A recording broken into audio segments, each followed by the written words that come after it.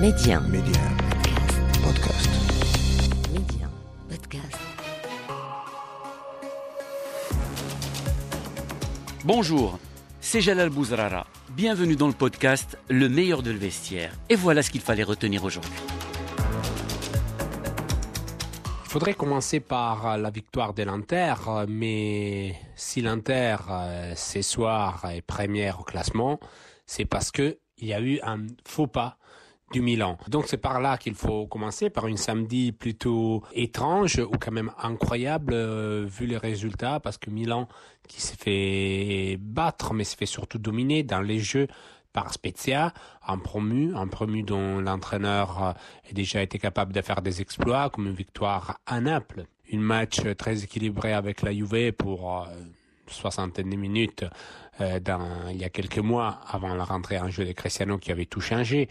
Mais Milan qui s'est fait vraiment balader, dominer physiquement, tactiquement, presque techniquement, on aurait presque l'impression, parce que Spezia a eu cette capacité d'être maître du jeu, de bien orchestrer les ballons, de faire tourner, de rendre inefficace Zlatan ou Leao, Çalhanoğlu qui revenait de Covid, donc n'était pas au 100%, et de marquer 2 buts, victoire 2-0, net, total, avec meilleur sur le terrain Gigio Donnarumma, qui explique quand même que Milan a eu des difficultés qui ont été bien plus larges de ce que les scores laissent penser, mais surtout Milan qui commence aujourd'hui son tour de force, parce que oui, l'Europe revient, oui, c'est pas la Ligue des Champions, mais c'est la Ligue Europa quand même, avec un déplacement compliqué à Belgrade.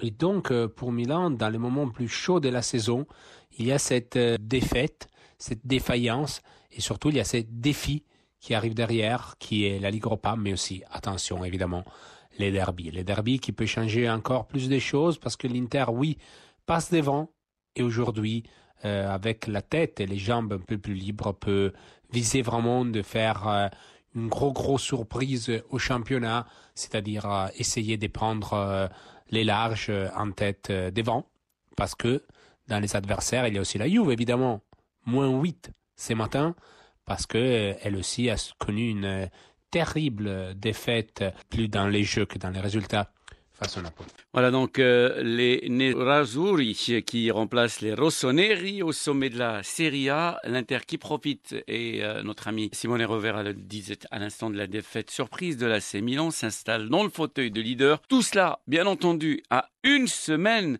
d'un chaud derby qui vaudra cher. L'Inter, dont les ambitions sont désormais réduites au championnat après le fiasco en Ligue des Champions et l'élimination en Coupe d'Italie cette semaine. L'Inter qui peut remercier un certain Romelu Lukaku, auteur d'un doublé, d'une passe décisive contre la Lazio, et ce succès 3-1. Lukaku qui a inscrit ce week-end son 300e but. Et oui, l'Inter.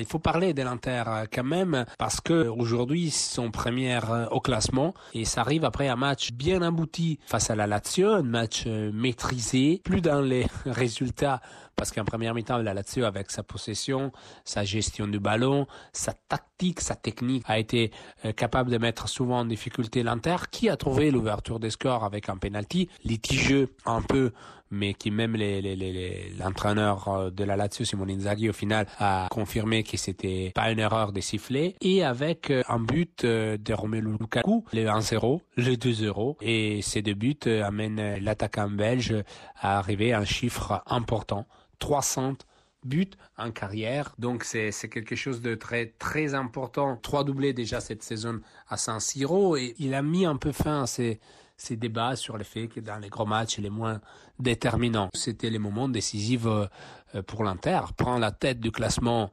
aujourd'hui, avant les derbys, avant les retours de compétition européenne, où, oui, malchance, l'Inter n'est pas là pour des erreurs face au Shakhtar, face au Real et face au Borussia Mönchengladbach dans la phase des poules. Mais aujourd'hui, cette catastrophe européenne peut devenir une vraie force, un vrai avantage pour les Nerazzurri. Aujourd'hui, l'Inter arrive pour la première fois depuis 2010 en tête au classement dans la phase retour. 2010, on se souvient bien, c'était les dernières années du titre, et arrive à une série consécutive de 8 victoires consécutifs à la maison, chose qui n'arrivait plus depuis 2017, avec sur les bancs des touches imaginées Stefano Pioli qui aujourd'hui est l'adversaire numéro 1 avec son Milan pour la lutte au titre. Rendez-vous demain les amis pour un nouvel épisode du meilleur de le vestiaire. Pour ne rien rater du football chez nous et dans le monde, abonnez-vous à ce podcast pour être les premiers à recevoir les derniers épisodes. Ciao ciao.